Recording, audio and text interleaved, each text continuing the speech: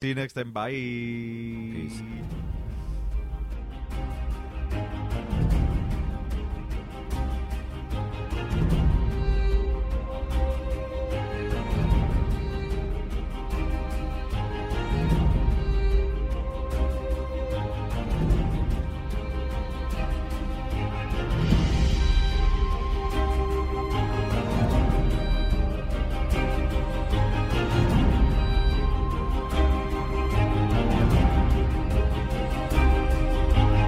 Welcome to a special episode of Watchers on the Couch, Tarantino edition. This is part 2 of Jordan and I's excursion into the world of Quentin Tarantino, and we just got back from seeing Once Upon a Time in Hollywood. I will say that I'm feeling up. I'm not low energy Jeb like last episode. Yeah. But we were both Leb Jeb last episode, weren't we? You know what? I'm not going to disagree. It was we weren't thinking big. Well, we have also, like, as someone said in this movie, if you eat before you have to do your thing, you get sluggish. Amen. One of my favorite characters, actually. Yeah. We'll talk about that later, but yeah, one of my favorite characters. Oh, yeah, absolutely. So, as we said, we just got I back feel like from we already just jumped into it. But the Arnold Theater. We have to mention a couple things. The Schwarzenegger Theater. Yeah, because we want to give our genuine human experience here. Yeah. Well, can we talk about the fact, since it is Jordan Wakefield, that I did get high, and so did you. Yes, I did. And so we started out the experience that away. Uh-huh. And I said, if I'm seeing a movie called Once Upon a Time in Hollywood, I'm doing the whole let's go on to the drive-in, let's go into the drive-in, you know what I mean, and get ourselves a snack. That I'm doing that, so I got a whole meal. Yeah, you ordered chicken fingers and fries, and it was going to take a little bit. And I got a bag of Kit Kats, right. And I got a Corona. Right. And it was like sitting in my car, let's go down to the lobby and get ourselves a snack. What I should mention also before is that I forgot my wallet on the way to Jordan's. Oh, this is fun. Yeah, so Jordan ended up paying my way both ticket and snacks. I got as you do for a friend. Exactly. That never happens, by the way, but for some reason today What, it did. friends help you? Yeah, I know. I know. It's less and less over the years. Yeah, now that social media. So Jordan had not seen the movie yet, so because the chicken fingers are going to take an extra 7 or 8 minutes, it ended up taking about 10 minutes. All right. So you got there after the previews. You actually got there at the exact moment the movie was starting. Yes, I was. So can I tell you about the previews real quick? Sure you can. But I want to mention, as I was walking in, even the theater advertisement was ending. So I got to the very, very... Oh, he nailed it. Yeah, like if you wanted to pirouette down... and in a quarter turn and take a seat. It was the perfect moment. Yes, so as you mentioned, I missed all of the previews, and I am genuinely interested in whatever the previews... So, I almost want to just say this because I was sitting there and I thought, these movies all look great. Okay. I will not remember to look up any of them. Okay. Only if they are shoved in my face by the Netflix algorithm will I ever see them again. Okay. And I thought, what a shame. So maybe they didn't rise to quite the importance of... No. I'm just saying that's how the human mind works. Yeah. Like, I'm here to see a whole other movie, and I have limited mental resources. You're probably going to get erased out, of this night's memories. Does that make sense? Yes, absolutely. Yeah, I'm not going to wake up busting like, oh, shit, I got to subscribe to that website. I got to follow their fucking vlog. Well, also, you're going to be in this movie for close to 3 hours, so you're going to maybe forget completely. So, actually, right now, I do remember, but that's just because it's tonight. So, let me get it on podcast. What is the medium of a podcast? Podcast Ones and Zeros? Let me get it on Ones and Zeros that... there are 3 movies I want to see based on the previews. I think there were 4. I'll let you know if I've seen any of these. So something called like Good Kids or something like that. and it's from the creators of Superbad and Sausage Party. Good Boys. Good Boys, yes. Okay, so you know it. It's really young middle schoolers cussing like sailors and just involved in all sorts of adult situations, which is probably 50 years from now we'll say that was bad for the kids. Yeah. But right now it's fun and popcorn. Yeah, I actually know we have a little bit of a noisy street right now. I know I know the African American actor, child actor who is in this threesome of kids who front this movie, Good Boys, and he was on a show called Last Man on Earth, a very funny comedy on Fox that was super underrated. I haven't heard of it, but I think. What you're saying is this is one of the trailers that sort of intrigued you? Oh, it looks good. Like, if I saw that on a video rental shelf, which I never will because there is no such thing anymore. But if I saw it... Rated R comedies were a thing of the past, and now they're sort of coming back. I hope so. Yeah, it seems that way. If I see it on Netflix, I'll watch it. Yeah. Sausage Party seemed a little like... Yeah, I never saw that. I bet it's good. Yeah. I just don't know why I didn't want to watch it. A lot of really good, talented people did voices in it. You know, Seth Rogen. And it's from the... I'm sure they nailed it. Yeah. But anyway, the other previews I saw, there was another comedy, and it was a comedy about the Hitler Youth, which is just bananas. The trailer is, or just the idea? The idea and the trailer. Okay, I need to see this trailer. Do you remember what the title of it was? No, I do not. I'm sure I could look it up. They're not making a lot of these. That's an easy Google. That's a really easy. They're not Google. making a lot of these. Anything interesting in the trailer you want to mention?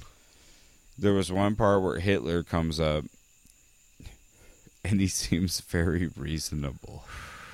And he doesn't think what he's doing is going to lead to something bad, which is hilarious. You know what I mean? Well, if you can, he could have been like that. Who knows? I want to see the way they portray it in a comedic fashion. It's just fucking. It's kind of like Ernest Goes to Camp, but Hitler Youth. Wow, wow. Well, I look forward to seeing that. I gotta look it up. It sounds. It sounds. Very satisfying. So, third and final trailer? One. Willem Dafoe. An artsy flick about a lighthouse, but it's shot in black and white, and the preview was all in TV square format. Interesting, or immediately intriguing, because you're like, what the fuck? What am I looking at? Set in the past? I don't know how far in the past, but it's about guys in a lighthouse. So it almost feels timeless, like within the last couple hundred years. Like, it could have been 150 years ago. It could be 150 years from now. Could you tell by the way Willem Dafoe was dressed? Possibly? No, because it was like raincoats and stuff. Oh, so, okay. Maybe I missed something. I'm sure I missed something. It's all right, man. But an artsy-fartsy Willem Dafoe black and white lighthouse movie that looks awesome. Okay. The way the trailer was cut, I can't imagine how it would not be good. Like, if you're there for something the pace of Jackie Brown or Once Upon a Time in Hollywood, you'd be into a lighthouse movie with Willem Dafoe. Well, Quentin's movies are very artful, you know. Yeah, they are. They are the pinnacle of the art house movie. Yeah. Most of the art house movies are down at the bottom. They aren't making shit, and he is just an art house director who has had mainstream success. I would say Reservoir Dogs is a total art house movie, and I would say they all are. Yeah, and I think that it being dealing with such intense subject matter, that is what was the breakthrough. Yeah. You know? And just messing with the movie format. Yes, absolutely. So we have other cleanup to do. Yeah, that's exactly where I was going. We forgot 2 movies. All right, so you take one, I take one, because I know more about one, and you know. Actually, you've seen one I haven't seen. I've seen one you haven't seen. Yes. So, I'll give you the first. True Romance. Okay. I'll toss it to you. True Romance was the one that you hadn't. So True Or that Romance, I hadn't seen, I should say. Sorry. If memory serves, the director was Robert Zemeckis. I'm not 100% sure, but if that was him, he was a pretty big player in Hollywood. You know, like totally. He's directed some of the big things that don't necessarily come to mind, but that's not a knock against him. He did Forrest Gump. Yeah, and I'm probably totally wrong about the director. I mean, even okay. So director aside, okay, Quentin Tarantino helped did not write direct it. Did not direct it. He wrote it, correct? He wrote it, and it was bought, I believe. Does he act in it? I don't think so. You told me of it, and I know I've seen previews over the years, but for whatever reason, I never got to it. All right, so here's two things about it that you can tell are totally Quentin Tarantino. Uh-huh. All the autobiographical brushstrokes, like there's a guy that works in a comic shop. Okay. That's pure Tarantino. Yes, definitely. Real life stuff. Yeah, there's a lot of Elvis references. That's pure Tarantino. So he has these big, broad brushstrokes of personality across the script. But he also has dialogue. Quentin Tarantino is known for having snappy, awesome, not even snappy, just dialogue that stays with you. Sticky dialogue. Do you know why he passed it on to someone else to direct? Was he busy with something else? No, I think it was near the beginning of his career, and I think it was sold before he made a name for himself. Okay. So even before Reservoir Dogs? Yeah, there was another script he sold before that. What was it?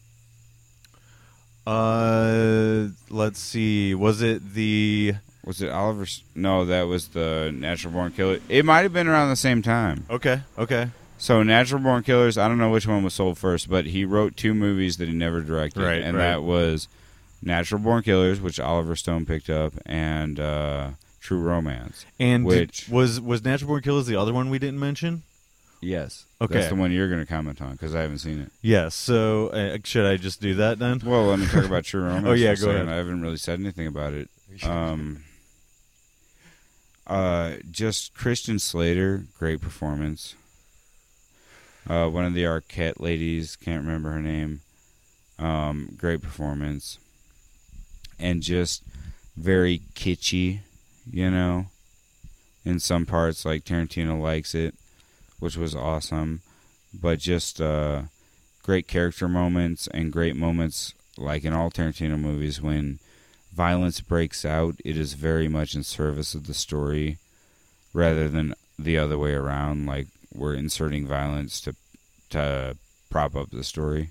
Yeah, like an action movie or something like that. Exactly. It's not like that. Exactly, not like that at all. And so it makes it all that more indelible, Yeah. I'm going to get to that as soon as possible. I know I'm saying a lot, but that's just because I'm high.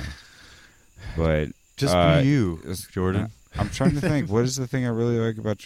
I like one of the soundtrack bits. Yeah. Hans Zimmer.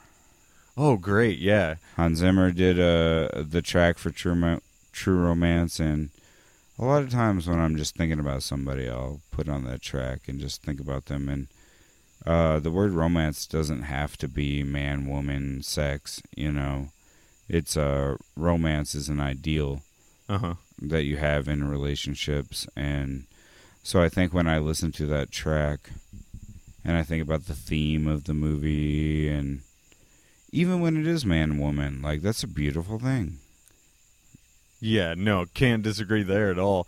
I found it an interesting title, but never enough to pull me in. And then, of course, I've seen the trailer. Great. It's great. You should. It has one of the best Christopher Walken performances of all time in that movie. Well, they sold. Yeah. There you go. Natural Born Killers. Of course, Oliver Stone directed it, written by Tarantino, and I feel that Oliver Stone did a disservice to the violence aspect. Sorry to hear that. He took it too far. You know what I mean? Okay. Because you're always riding that line when you're using violence in movies. And he tried to push it too far over. Yeah, and I think Woody Harrelson is great in it. the actress who is with him in the movie. What was her name? She was in She's in Dusk Till Dawn. Was she in What's Eating Gilbert Grape? Or am I thinking of something else? Oh, well, Leo was. I want to say she was. I want to say that was her breakout. But she's a great actress. I don't think it's any of she the always actors. plays kind of a nerdy chick. Yeah. A lot of the times. Nothing about the actors is the problem with the movie. They are supremely talented, and even Iron Man. I didn't mean nerdy. I meant dumb.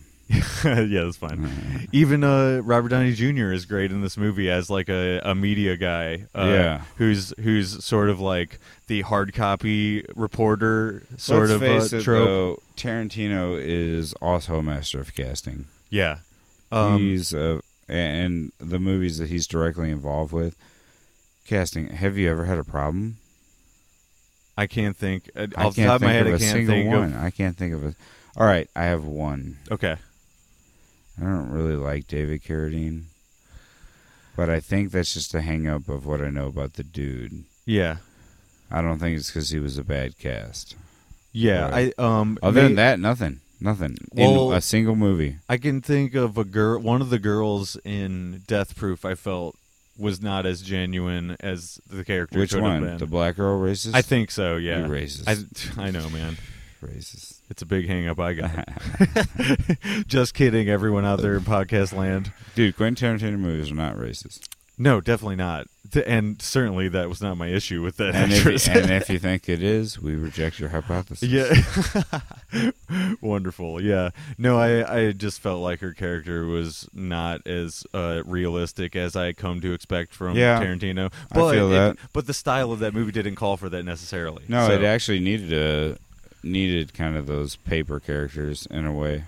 Yeah, so I think without much further ado, we should get to this movie. Let's get to it. Can I grab a beer? Yeah, you can. We have quite a bit to cover. I will hold your microphone. Sorry. This is going on the bonus show. I think I'm going to pass. Okay. Good call.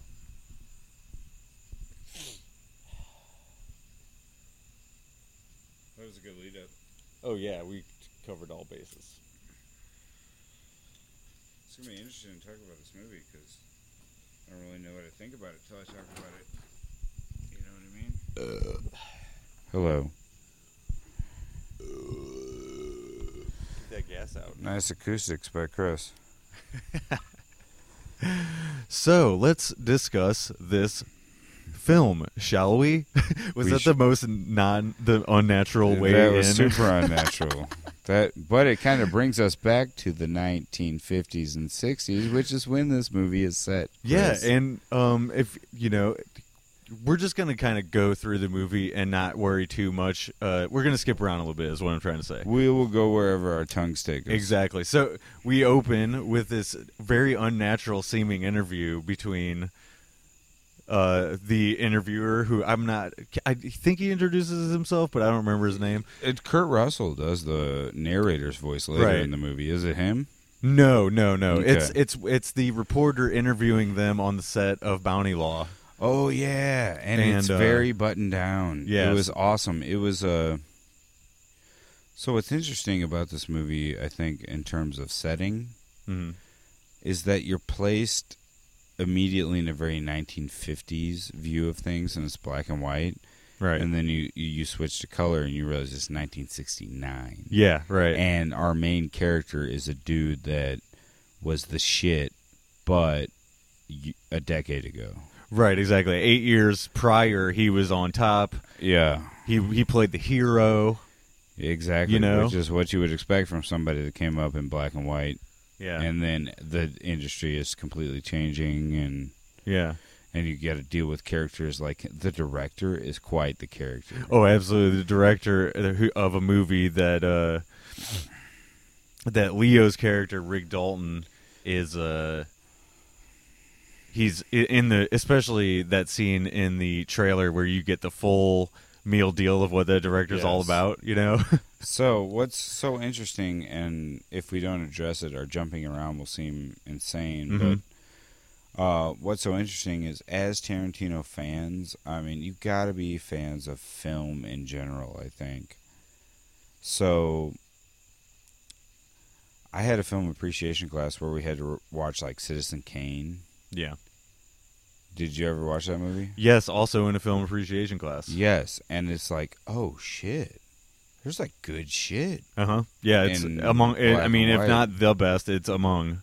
And you have to realize that a filmmaker like Tarantino is completely influenced by that stuff. Oh, absolutely, yeah. Classic Hollywood. Yeah, he is a student of the game. So one thing I thought while I was watching this movie, and they were delivering different acting performances, and you know it's for a take. Yeah. And DiCaprio nails it, like, in the movie, in the meta movie, in the what you think about movies. Uh-huh. And you realize there's probably a lot of old actors that fucking nailed it. Like, what won Best Oscar in 1958? Yeah. I bet it's awesome. Right, exactly, yeah. And it kind of makes me want to go back and watch those movies. Yeah, I actually listened to I listened to a podcast that is going down the 100 most loved movies by Turner Classic Movies, or something like, or some kind of list like that. We watched my daughter and I watched the movie Heidi. Uh-huh. And it was made like in the late 50s or late 60s, something like that. And we loved it. And I thought, dude, there were moments in that movie where I was on the edge of my seat. Yeah. Or there were times when there was like a dance and song number. I'm like, dude, you don't see anything like this. No, you don't. Yeah. It's classic stuff. My sort of knowledge of old Hollywood centers mostly around Twilight Zone. That's a good entry point. Yeah, Twilight Zone. I love I could put on any episode and enjoy watching it. So. Trying to think if there's anything else old that I really liked. Marx Brothers. Yeah. Have you ever watched Marx Brothers? No, not at all. But I know they're renowned. They're good. Yeah, dude. They hold up. They're good. Let's talk about sort of the setup of the way this movie is structured, because you go in knowing that it's only going to be vaguely about the Charles Manson murder, right? I assumed it was vaguely about the Charles Manson murder. Yeah. I now think differently, except that in all details it really wasn't. But it was a huge underlying, like, it's sort tension of builder. Yes, it's a cloud that hangs over the entire experience, because we're going somewhere. They show you pretty early on Charlie. Yeah. And the dude that plays Charles Manson is in what? 2 takes, right? Yeah, he's barely in it. 2 camera shots, barely in it. He's his spoiler, but this whole thing's a fucking spoiler. Yeah. So if your dumbass didn't figure that out, people that come to the show know they're getting spoilers. So yeah, he's a shadow that hangs over this movie, a cloud, if you will, and the idea of him permeates throughout. He creates all the tension, actually, which I was actually thinking. If you didn't know who Charles Manson was and you didn't know that reference when they showed him in the beginning of the movie, what was that movie like for you? I'm not saying it was bad, but it might have been totally different and cool for all different reasons. Yeah, yeah. You know what I mean? Like, we can't take that Charles Manson filter off because we know. Right. And the whole Roman Polanski thing. Yeah. He did another... Damn, we're skipping all the way to the end. Well, check this out. I want to set up this at the very top. It's an A-B story movie. Mm-hmm. So you get Rick Dalton and his stuntman Cliff, played by Brad Pitt, of course, and then you get Margot Robbie playing Sharon Tate, and we sort of seldom see her husband, Roman Polanski. He's in the movie, but not a lot of speaking parts. Dude, let's just address the overall plot, and then I have a couple things stuck in my mind that I'm like, these are my main takeaways. Okay. Well, the plot is pretty expansive, so... Well, let's talk about it like that A-B. Like, it's I think it's a lot like Inglourious Bastards. Okay. Where you think, oh... there's all these weird things happening, but I know what happens in history. Right. Therefore, when what doesn't happen in history is the thing that happens in the movie, you're totally thrown. Well, then that makes you think about the title, Once Upon a Time in Hollywood. Yeah. It's a fairy tale. It is a fairy tale. And what happens is the Manson thing is set up, and it still pays off in an alternate history. Yes, very much like Inglourious Basterds. Exactly like Inglourious Basterds. And here's another thing I thought was weird. I'm not going to preface this a lot because you can just suffer through it if you don't know what I'm talking about. But I'm just talking Jordan to Chris. Uh-huh. Tarantino, huge influence. You can see it in Hafu. The whole premise of Hafu 2 is Columbine, but if someone was there to fight back. Right. So it's an alternate history. Right, you know right, what I mean? right. So I lead you all the way up to Columbine, but there's this character who can murder people, and she flips on the side of the good guys and murders the bad guys. Right. Not seeing it happening. I felt like Once Upon a Time in Hollywood did that exact trick. Oh, yeah, definitely. Do you see what I mean? It plays on the tension of Charles Manson that you felt throughout. So the throughout. Manson family breaks in. They're going to kill these characters we've come to love, especially, dude. You know, well, let's go back to before they break in. The trigger where you realize it's not going to go the same way, if you know your history about that night, is that girl getting back in the car and leaving. And they go to the other house. Right. But here's the weird thing, Chris. At the very end of the movie, how do we know that those weren't the Manson? Like, it still happened. Right. You know, like one of those Quantum Leap episodes where he tries to prevent the future from happening Sure, and yeah. it still happened. Good reference. Like, it seemed like when they walked into that house with Charles Manson, because wasn't he present? He was not present at that murder. He was not present, okay. I believe another murder occurred to the Folger heiress. Yeah, and she was in the movie. And I want to say that he was either there or was outside or something like that. I'd be very interested to look back and see if she was the other lady in the picture, because they did an overhead shot and there was another girl. Uh-huh. Maybe it was the Folger. Yeah, and what's great, what you know, knowing I was probably going to see this again, I didn't want to look up the history. I like the magic of the movie. Yes, me too. And it almost played on my ignorance because I don't know what the actual body count was. Right, most people know vaguely. I remember his name, Charles Manson, and I remember her name. And then there's a couple of there's two other males. One was the hairdresser. I don't remember any other anything about him, but I remember Roman Polanski not being there and getting away. And turning into some. Well, the hairdresser, former lover of Sharon Tate guy, was one of the guys who got murdered in the house. Besides that, I don't know. Yeah, I didn't know that either. But it sets it up when they walk away at the end where you got your alternative history, but you also got kind of a huge question mark stuck in your simulation theory. Yeah, like, absolutely. did something still happen, but it was different? Yeah, because we don't know what happens to those characters after that. It's like Final Destination. Right. You know, like you cheat death once, and then it comes back in a different form. Yeah, no, I really like that idea behind that. I didn't even think about that at all until you brought that subject up. Yeah, so is that the basic plot? I mean, there are so many basically, plots. Yeah, well, you also have... Okay, so can I throw out something, one of my thoughts? Okay, go ahead. I think it's a buddy movie. Between the stuntman and the actor, I'll say for sure. Richard Dalton and... the A story of them, yes, for sure is. The A story is you have one, and that's why I said this is layered. Yeah. So you have a foundational layer, and the foundational layer is a buddy movie, dude. Yeah, right. And it kind of like really tugged on my heartstrings in a certain way. I found... Especially the I have to let you go part. Yeah. I found their relationship in this movie to be very charming. Both of them together. I felt like they played off each other's insecurities. You know? Neither one stole the show. Yeah. No, they shared the screen very... very well for the star power that's involved there, you know? Yeah. I found myself very sucked into their stories, and I never once thought, that's Leo, that's Brad, you know? No, it was a great buddy movie, and the underlying theme, I think, is actually very sad. Yeah. Do you want one? Sure. Yeah, it's very sad, like, you know, hey, we're friends, but we can be better friends under these circumstances. It's kind of like when you have a childhood friend and you get to spend the night with them all the time. Mm-hmm.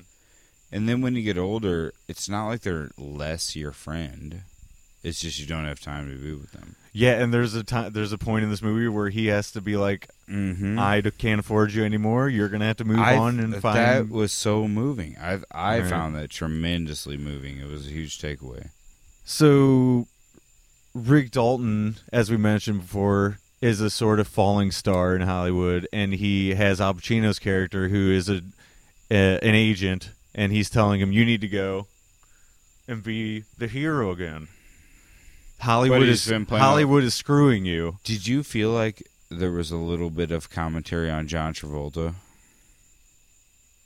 No, I don't think that's... You don't think there was any commentary on how John Travolta turned his career around and how Tarantino helped him in the Richard Dalton story? He's done that for multiple actors. That's what I'm saying. So that, you don't think that was there?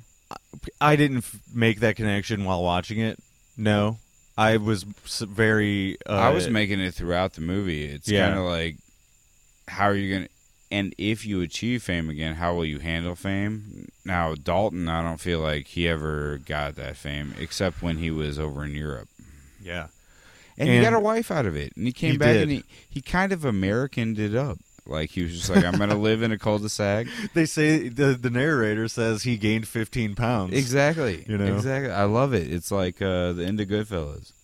So whenever they're giving this sort of backstory while he's talking to this agent at the restaurant, their narrator shows you a commercial he did where it was called Hullabaloo, and they played a song about the green door. Well, I wanted to comment on that. I brought it up intentionally for you to tell me about this song, The Green Door. Well, Chris, this is going to be very interesting because we recently had a conversation. In that conversation, we talked about how... Dude, you know who you really want to hang around is those friends that you run into them and through no fault of anybody's, you just haven't talked to them in a couple months and you run into them and they're up to something, right? Mm-hmm. I talked to you and you're like, I'm doing skateboarding. I said, oh, fuck yeah, you're up to something. Yeah, yeah. I'm taking on something new. I'm trying to open up a new lane, you know? Mm-hmm. Not just going through the motions of life, actually starting an adventure, you know. So I recently joined a group called Toastmasters. You ever heard about them? I'm sure it has something to do with brewing. No. No? It's a public speaking group. Oh, okay. Making a toast. Oh, okay. Yeah. Toastmasters. Yeah, trust me, when I was a kid, I thought it was about bread, for sure. By the way, I recently saw a meme. It was like, whoever the motherfucker is that said, I'm taking a bite into bread. No, cook it again. Genius. He invented toast. That's great. But Toastmasters, no, it's a public speaking group. Okay. Where you get together once a week and you have to do, like, you do a speech or you get picked randomly to speak and all this stuff. And why did I bring that up? I brought it up. The Green Door? Oh, the Green Door. Thank you. So that's what I've been up to. And I went to a meeting and we have all sorts of different members. And a lot of the members are older. And this lady, she's like 80-something probably. Yeah. From New York originally, still has the accent. Mm-hmm. And she gets up and I'm like, and she shows, she says, edit that, producer Tim. She says, I'm not practicing a speech. I'm practicing because at the St. Charles Convention Center or wherever the fuck it was, I am performing The Green Door. And I don't really sing, but I can play the guitar. So she gets the guitar and she starts strumming and she does The Green Door. And afterwards I was like, that was pretty fucking awesome. You know, like a normal Tuesday night would have not been as entertaining as what I just saw. And so when she did this, was it before the movie came out? It was before I knew the movie was coming out. Yeah. It was before I knew. So it's just a song she liked.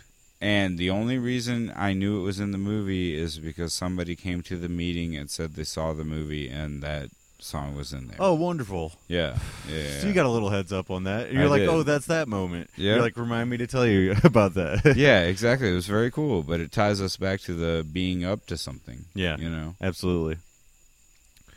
Well, let's skip around a little bit. I want to talk about the hitchhiker girl. They sort of hint at her because so driving scenes are a big thing. And yes, that's another thing I wanted to mention is especially in the beginning of the movie, dude, I was struck by all the... I thought of it like he actually filmed a car chase scene with one car. It was the car going from point A to point B, right? But it felt like a car chase scene. Does that make sense? Yeah, because a lot of car chase scenes, they have shots inside. Interior dash, you know. You hear music going. Wide shot where you see them move across the screen. Yeah, there's a bunch of driving stuff I want to get into. Yeah, I felt like if you could put a reigning crown on Tarantino for this movie, it was he invented the car chase scene with one car just going to a normal place. So there's been I've heard gripes about the amount of driving in this movie, because of the length of the movie. I enjoyed it too. I think it serves many functions though. Going back to the hitchhiker girl, Cliff, the stuntman, can't just find her right away and have her take him to the ranch right away. He has to have the seed planted. Yeah, so you get the chance encounters with her the first time. It would have he's going the opposite way. It would have felt too much like a gimme. Yeah. Yeah. And Quentin Tarantino's not that guy, So second function that I feel like it serves, it shows off the scenery of the movie. Very much a set piece. Yeah. The whole movie was very much a set piece. That Sunset Boulevard strip, he redid at least 4 blocks. The time and the place was very important to this movie. Yeah. And you actually Reservoir Dogs could happen now. Right. The second time he sees her, he's driving around the corner by this place called the Pandora's Box, which was a super hip club around that time. They remade exactly what it looked like. I love all those little touches, man. All that stuff's great. It also matters with what Richard Dalton told him he had to do. Mm-hmm. So you notice the first time he has to fix an antenna, and he doesn't pick her up. Am I right about that? Yeah, he's on the roof. Yeah, so he doesn't pick her up. He's not going her way. Because, he has to go back and he has to do a chore. Yeah.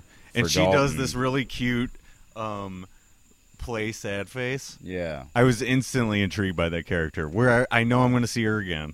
You know what I mean? She was that immediately. Harley Quinn-esque. Yeah, absolutely.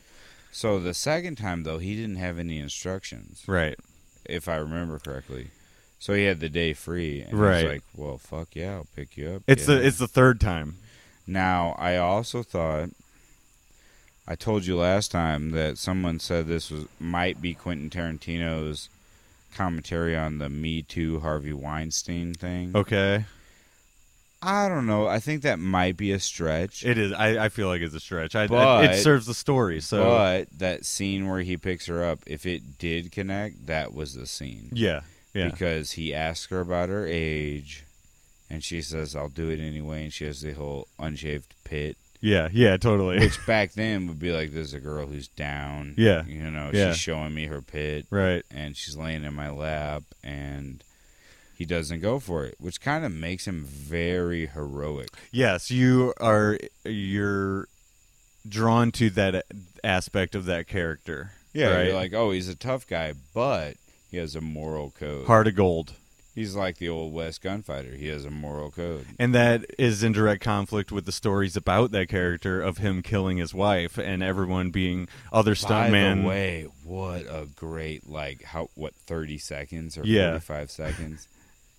I don't know. We could dance all over. So I want to finish with the hitchhiker girl because I have another. Okay. Well, okay. So first of all, with the car thing, another purpose it serves is shows the car culture in America. That is a thing. Yes. And radio. California was always at the foreground of that automobile culture. And radio goes right along with that, which is another thing that ties into it. Allows him to show off exact, as we mentioned in the last podcast, exact recordings of that time. Music is bar none. Yeah, and there's actually little tiny things I'll mention later about the music that were like keys into what is about to happen that I noticed on second viewing. His use of existing music to be able to splice it into a soundtrack is fucking unbelievable and something I try to emulate all the time. He's just an encyclopedia of the shit, you know?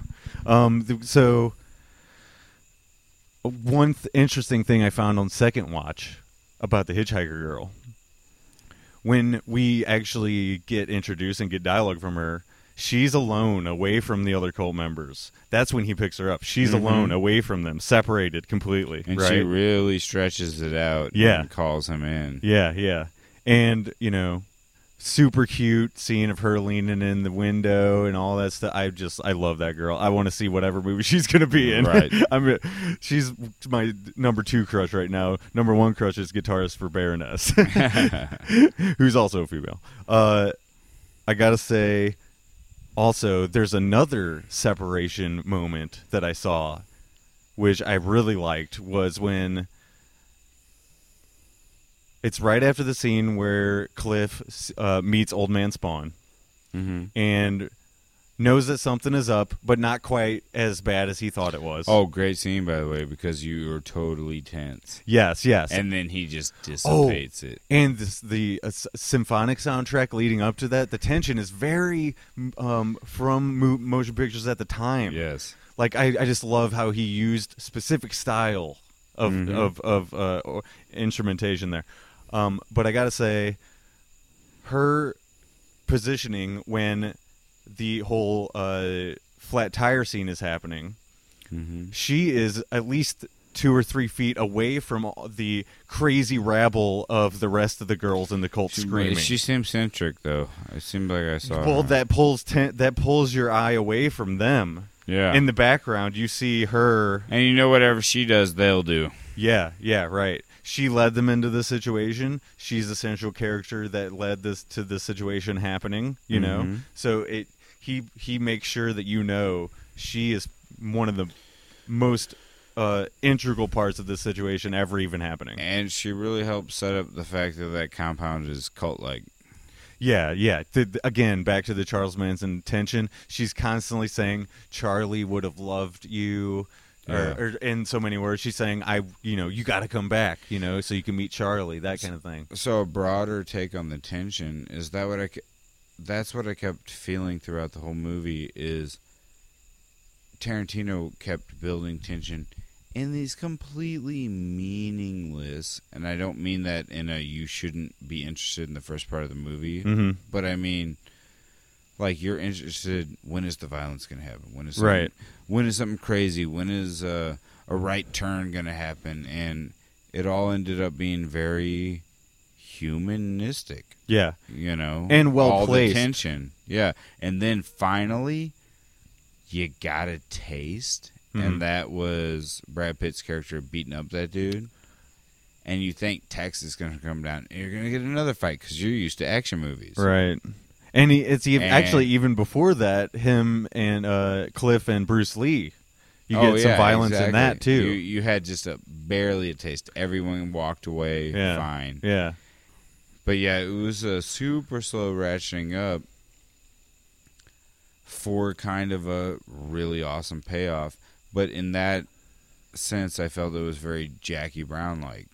Yeah. Where a lot of stuff that was happening was mundane and super interesting.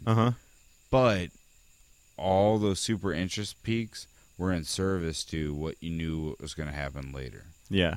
And also building those characters and really rounding them out, and you get a really nice idea of where they all come from, their ideas about things. Let's since we're on the Bruce Lee sort of thing, I want to mention something that has come out since this movie. Almost immediately, everyone was criticizing that Bruce Lee would never have said that about Cassius Clay. And of course, there's going to be trolls crawling out of the woodwork. Even his daughter said he would never say that. What other historical characters are realistic in Tarantino movies? Right. It's a style. It's a choice. But it turns out Quentin Tarantino knew his shit.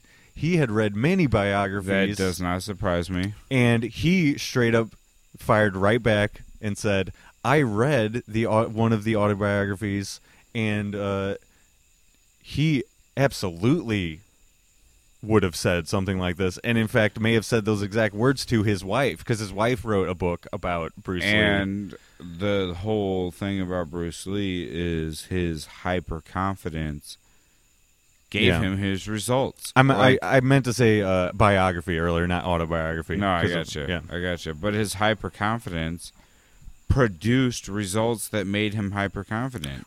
They're not decoupled. You know what I mean? Yeah. And Bruce Lee is not your normal type of guy. Sam either. used to tell me, if you think you're a bad motherfucker, there's always someone badder than you. Unless you're Bruce Lee. Oh. I love it. I loved the actor playing Bruce Lee in this movie. I thought he did an amazing job. He really carried a very long, up close, rotating scene that, I mean, he carried a huge chunk of the movie for someone who wasn't in it. Yeah, absolutely. That's major. That actually reminds me of the Sharon Tate stuff. She was the actress who played her. Margot Robbie. Margot Robbie also carried huge chunks of screen time on her own. Yeah. And usually doing not very interesting stuff, and she did an awesome job. Yeah, I was going to mention how so she goes to see a movie that she is a co-star in, or maybe even like a bit actor in, and she's opposite one of the Rat Pack in said film. Dean Martin, and Quentin Tarantino makes the choice of, while Margot Robbie is watching the movie, he didn't superimpose Margot Robbie's face onto Sharon Tate. Yeah, they just played Sharon Tate. You saw a little bit of that, I think. Part of it was when you were in the restroom. Yeah, I like that. But it was a great moment because it shows like it's actually honoring her in a way. The Sharon Tate herself, and 100%, and also actually the way that it ended honors the memory of those people. Yeah. But see, he did both though, because Rick Dalton he was able to. He superimposed Rick Dalton into an old movie, The Great Escape. Yeah. So he actually played both sides of the card. Dude, there was so much that I watched that movie and I thought to myself, he is making brilliant genius references that I'm not even picking up because I don't know any of these old movies. Well, Great Escape is a kind of legendary movie, which makes me, like I said before, want to, dude, maybe the next Watchers at the Movies, we watch a black and white, known to be awesome movie. Yeah, I'm down. I actually recently watched a World War II sort of themed movie that came out in the 60s. It's maybe not The Wild Bunch. It's very Inglourious Bastards-esque. Right, which is why he made Inglourious Bastards. And that would make a perfect one for us to watch. That'd be great. So let's go back to Rick Dalton for a couple moments here. I want to mention Rick Dalton's sort of fall from grace and his you see his insecurities in acting in where they're filming that Western with the guy who's the star of Justified. Yeah, and Timothy Olyphant. Yeah, he's great too. He is just a great actor. And he plays an actor very well. He fucking nailed it. He did in a way that made him not a star. Right? Does that make sense? Yes. Not the star of the movie, and that shows a great actor because he's like, I'm here to play tennis with you. Yes. And you will look. He plays down while Leo plays way up. I really liked the choice when they're when they're showing him making these this film in particular, and a little bit otherwise in the movie, but they don't show any cameras. You just hear the director, right? And they show it once at the very end. They break that fourth wall, right? And he goes over and talks to the director, and you see all the people behind the camera. You see Dalton throw a fit after he flubs up some lines. You see him in his trailer. So let me talk about that. Yeah, totally. I feel like if you zoom out, what's really successful about this movie is he addresses that very Henry David Thoreau kind of thing. The most men lead lives of quiet desperation. Okay. Which we all want to be the top of the pyramid. We all want to be the movie star. Mm-hmm. Imagine being the movie star for like a minute. Yeah. And then sliding back down. Yeah. The pyramid. That's what we got to watch with Richard Dalton. Yeah, and you see all the steps. Yeah, you see all that, and it makes you kind of realize, like, all right, maybe my life I'm not 100% happy with, but even if I was at the top of the pyramid, I would have 20 to 30% of my life I wasn't happy with. And maybe even worse, if I was at the top and then slid down, even though I'm way higher than where I actually am now, the me who's talking, it would feel worse. Right. Do you see what I mean? Yes, yes. I still live on a cul-de-sac in the Hollywood Hills in a semi-mansion, but I feel like the lowest shit on earth. Right, yeah. Which is where I live in a subdivision. Yeah. And we're all in a constant battle to achieve this idea that we have of ourselves. It's hedonism. Yeah. And the thing is, you will adjust. Right. But when you're on the downslope, it feels just as awful to go from 10 million a year to 9 million a year as it does from going to 40,000 to 25,000. It feels right, just as awful. We're all the same. Yep. Which, when he makes his rise, and you see him nail that scene with the little girl. Oh my God! That so uplifting. It makes his story pay off so much, and we're not even to the end of the film yet. You know what I mean? No, but we kind of hit his. It's in the third act. We hit his arc. Yeah, we hit his hero moment. We also should mention Luke Perry plays a bit in this. That was his final role. I found myself a lot going, "Is that Luke Perry?" Yeah. Yeah, but so now that you say it, I know it was. It was his final role, and what a one to go out on! Like, what do you mean final role? Did he die? Yeah, he passed away. I didn't know that. Yeah, it's kind of a shame because, actually kind of fitting because this was again a rise, right? Yeah, he was able to come in and play in one, if not the one of the most acclaimed directors of our time. Probably the. He is Rick Dalton. He was in 90210. His star fell. He came back, and he played a bit. That's why Tarantino does all these things, man. Yeah. You see the same theme all throughout the movie. That's why I said it feels like he was almost commenting on John Travolta. Yeah. I could totally see where you're coming from on that. Absolutely. Yeah. Another moment I want to make. John Travolta. Go ahead. Go ahead. I was just going to say because John Travolta's reemergence came from him switching to play a bad guy. That was like the first bad guy he'd ever played. Yeah. And what happened? Boom! He's back on the back on the map. The dancing scene did him a lot of favors too.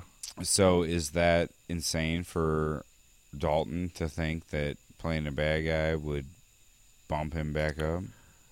No, yeah, it makes total sense. Can I say one thing? Yes, absolutely. All right, so the last thing on my list of things, because we covered everything else, was... I got a couple more. which we'll do. Sure, yeah. The little girl. Yes, yeah, she's fantastic. The character felt like very... misplaced is not the right word, but you know what I mean? Like, it's not like she didn't work. Uh-huh. But she was this interlude, a very different interlude to the whole film. And the scene where he's telling her what the book is about and starts crying. My favorite scene, man. It was that's one of the pinnacle scenes in this movie. That's honestly, my favorite scene. You get right down to the core of who Rick Dalton is, and he couldn't have done it without her. Yeah, right. You know, like that scene doesn't work without her. And she is the opposite in every way of him. She was almost the Jiminy Cricket character. Yeah, right. You know, she's the spark of innocence in this movie. You know, the child. Great character. Great scene. Leonardo DiCaprio fucking nailed it. I will be thinking about that scene for a long time. Yeah. And I'm sure as a father, it reminds you of your daughter. And as a teacher, it reminds me of sharing books that I love with, kids to try to get them interested in reading. What's great about that is she's the one who's intrigued in what he's reading first. Exactly. Yeah. It's a very... much, like I said, a Jiminy Cricket kind of character. Right. Far less impactful moment, but just something that I know Quentin Tarantino does in his free time from stories from many actors and fellow directors and stuff. When Cliff and Rick are watching his appearance on FBI, which I want to watch that show now. I kind of do, too. That show looks badass. You're watching the show with them. They're in the background, and you hear them commenting on the movie. That's what we do. That's what Quentin Tarantino does all the time with movies, especially old school movies and shows like that. I love the referential stuff, like when he missed the line and said, shit, line. Yeah. It's like, dude, because of the LWA and stuff that the audience doesn't know about, we live that to an extent. And your experience in directing. Well, I always wanted to be a director. Yeah. And that's the only way I could do it. Yeah. And that's the only way I ever have done it, except for the thing I did for the Navy, which you've seen that, right? Yeah, I'm sure that I have at some point. The suicide prevention video. You've told me all about it. I don't think I've ever seen it. You've never seen it? No. I might have to pull it up tonight. I'm certainly intrigued. Yeah, so after the LWA, I made a movie. Yeah. A serious movie. It was the only serious movie I've ever made. And very influenced by Tarantino. Let's just put it that way. That's great. So, yeah, little comments from them, like there's an actor who plays a policeman finding the bodies that Rick Dalton's character has shot. Yeah. And Rick is like, that guy was a dick. Oh, I wanted to talk about the acid cigarette. Oh, yeah, for sure. First of all, what a great hook, like, for me, being a psychedelic, like using psychedelics. Connoisseur. And kind of knowing what it would be like and thinking, oh, how is he going to react to this extreme situation? Mm-hmm. And the way that it was written and Brad Pitt played it, perfect, dude. Yeah. Like, it could have easily gone the other way. It could have gone into a meltdown. Yeah. But the way he played it is also totally possible. Yeah, no, he confronts the extreme aspect of what is going on with total joy. Total silliness. Yeah. This is a cartoon. He's like, are you guys really here? Yeah, this is a cartoon. He's like, I'm as real as a donut. If somebody said that to me when I was on mushrooms, I'm as real as a donut, the whole world would have just been like, are donuts real? I don't know. Yeah. This guy is a donut. His head is a donut. I don't fucking know. And the tease of the dog early in the movie. Yeah. Becoming such a sweet dog early in the movie. And then you get... at the end of the movie, he is what pit bulls are like, though. It's perfect. Yeah, he's the pit bull's the wild card in the situation. Totally obedient to the owner, and still a total killer. Yeah. Amazing stuff. I actually forgot about that he had total control over the dog till when it happened, and it totally paid off. And I was like, oh, that's perfect. Oh, it worked for me. That's fucking perfect. I named my cat Nuri based on the fact that I know that you can train animals to really do whatever you want. Mm-hmm.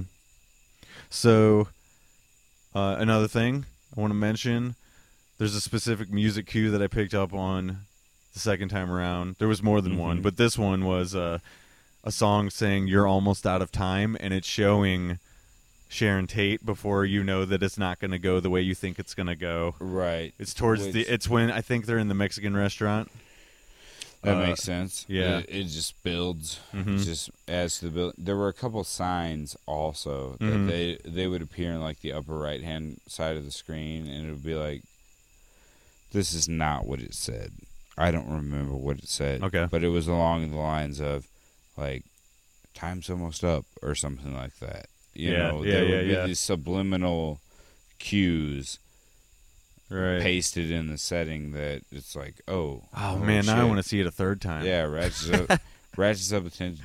Did you remember near the end that whole neon lighting up sequence where they showed a bunch of signs in a row on the strip? Yeah. It was just like, it didn't show the street view. It just showed the signs in isolation lighting up. Right. Yeah, that was super. That was a great setting technique. Yeah, he's planting you right smack dab in the middle of that. Right, I love it. None of that stuff gets past me. Which, as a movie lover, they're playing to us. You know what I mean? Absolutely. The other music cue, or maybe just something that I really liked, and I didn't really think too much about how the lyrics fit. But during the final fight, the juxtaposition of "You Keep Me Hanging On," which is sort of like a mid-tempo sort of pop tune, along with this ultra violence happening, I just really liked his choice there. I love that song too. Yeah, which made him not speed up the end scene, because the end scene was what you were waiting for. Yeah, the violence is what you were waiting for. Right.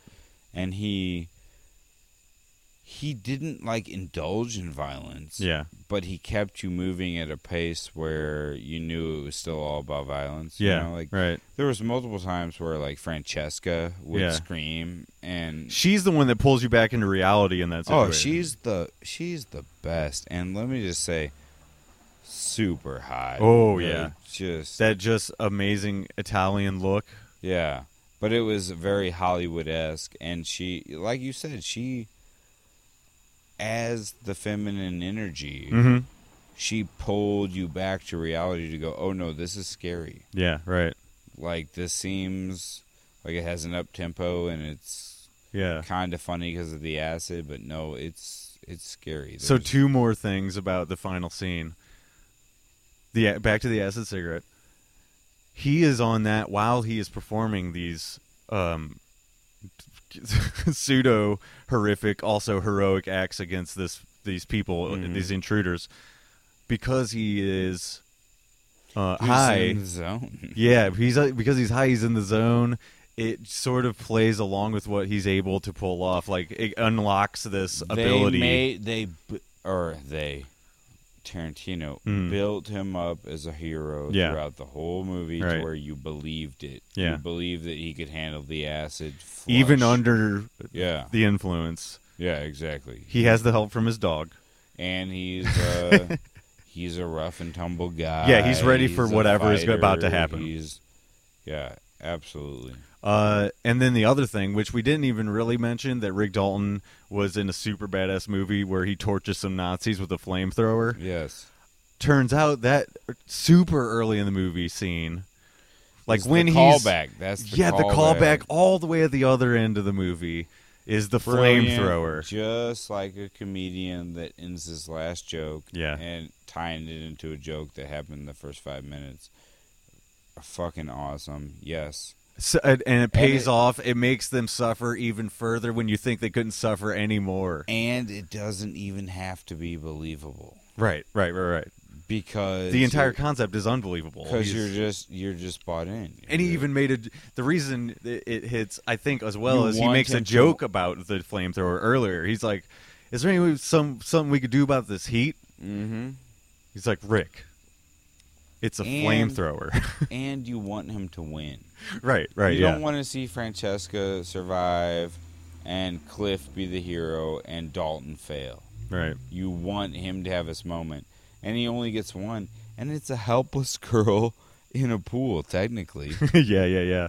But it's a hero pop. Well, she WWE style, you know what I mean? She still has the gun in her hand, gun. though. Yeah, so not completely, but for all intents and purposes, about to die in that pool. It's still a McMahon, you know, turn where you're like, yeah, torch that bitch. Did you notice the guy behind me who was laughing a lot throughout the movie? No, but we should talk about how that movie had a lot of laugh out loud audience moments. Yes. I mean, peppered throughout, really. I found myself laughing even on the set. I knew when the jokes were coming, and I still laughed. Yeah, exactly. I think some of his were uncomfortable laughing, and then I found towards the very end, when that stuff was happening, the final stuff, that she was laughing uncomfortably, and he was laughing for a different reason. For real, yeah. So I see, that's why you go to movies, man. Sometimes, that's awesome. Sometimes when the audience isn't distracting and you just enjoy it along with them, it makes it that much better. For sure. And I thought we had a good audience. I tried to start to clap at the end, and it caught on about a little bit, yeah. 30% of the people. And this is a month into the run. 60% of the people that just stick up their ass. Do you think any of those people were return viewers like us, or like I was? Maybe some, but probably just most are just like dull people in general. They're not passionate to see. They're like, oh, Friday night, Saturday night. Saturday night in Arnold. What else we gonna do? What do we see? I'm see. So before we wrap up, I'm gonna see rated R movies. Once upon a time, man. Hollywood, stupid ass. I fucking always have to go. Hollywood. Once upon a time in Hollywood. Okay. I bought 2 tickets for Once Upon a Time. Before we wrap, because I don't want to wrap on that. We have to talk about Red Apple cigarettes. Oh, okay. The after credit scene, I almost got up to go use the bathroom right away on first viewing. I was my dad had already seen it. He was already on his second, and that was opening week. Wow. So my dad is a mega fan of movies in general. It isn't necessarily a Tarantino thing, right? Although he is a Tarantino fan. That's cool. He gave me the tip, hey, let's wait a minute, And the commercial of Rick Dalton back in his Bounty Law days selling cigarettes that are the least burning on your throat. Well, you could tell that Tarantino was doing hyperbole there. Yeah. Like he was way exaggerating that. But what was so cool is it tied it to a very dramatic scene in his trailer where he woke up not feeling great, thought, I'll smoke a cigarette that'll, make me spruce up. Yeah, head in a bowl of ice. And it didn't make him spruce up. Right. He coughed more, and he took, I think 3 or 4 drags and then threw it down. You never see that. Right. In any other movie. You do not see a cigarette not working and someone going, bah, and putting it out. Yeah. I thought that was awesome. Leo's choice to stutter as well. We didn't even mention that. He stutters throughout. Does he? Yeah, but it's only when he's in his real life, when he's dealing with the world, when he's stuttering. Anytime he's... That makes a whole hell of a lot of sense, though. Or when he's being aggressive, he's also not stuttering. When he's yelling at the hippie kid sitting in the beater in front of his... can talk into a cell phone and not stutter. Right. So, yeah, that's realistic. Yeah, and, playing... Brandon's even told me when he's playing some kind of voice or something like that, or he puts on a voice. Yeah, no stutter whatsoever. So it goes right in line with that. Unbelievable. But I absolutely love the choice of the Red Apple commercial. I feel like it helped even more of a me love a movie even more. So well, what was interesting about that movie was there are so many isolated great scenes. Mm-hmm. They're not even real scenes. Right. They're the characters acting in a show. Right. There's so many moments like that where it's like, hey, that great scene from Once Upon a Time in Hollywood that had no bearing on the story. Right, yeah. It was character development, so I don't mean it didn't actually fit. Yeah. I just mean there are so many great isolated scenes, just like that Red Apple cigarette commercial. Mm-hmm. You could watch that on its own and think, oh, that was interesting and cool and well done. The movie was full of those. There's like Easter eggs everywhere. Yeah, and you could play that out of context, like as a YouTube clip or and something you like could that. play tons of those Western movies or those spaghetti Western clips or the mob movies or whatever, or the car chases, and say, isn't this cool? Yeah. What's it from? Oh, it's a make-believe scene in Once Upon a Time in Hollywood. And the real trick is being able to edit all of that together and make it cohesive, and I feel like he really pulled it off. Facts. Both of us, super huge fans going in, but will continue to be so because even to this day, he's pulling off great movies. So I would just say, if you're going to go to see it, expect a slow burn and enjoy the slow burn. Yeah. Because you're going to get a lot of mellow hits the whole way through. Yeah, and I really hope that somebody didn't listen to this first. Because it would take away a little bit. You'll be all right. It's still going to be fun. If you're a fan, you'll get to it anyways. Just like you're going to get to Inglourious, or you're going to get Hateful to Eight. Hateful Eight, and I'm going to get to True Romance. Exactly. And we'll reconvene afterwards. Thank you. Sounds like a part 3. Yeah, exactly. And well, maybe even part 4 after we do The Dirty Dozen. That's the name of that movie I was trying to think of earlier. That's a fact. Yeah. Okay, so with that, we'll say goodbye, everyone. Goodbye. Ciao. Bambino.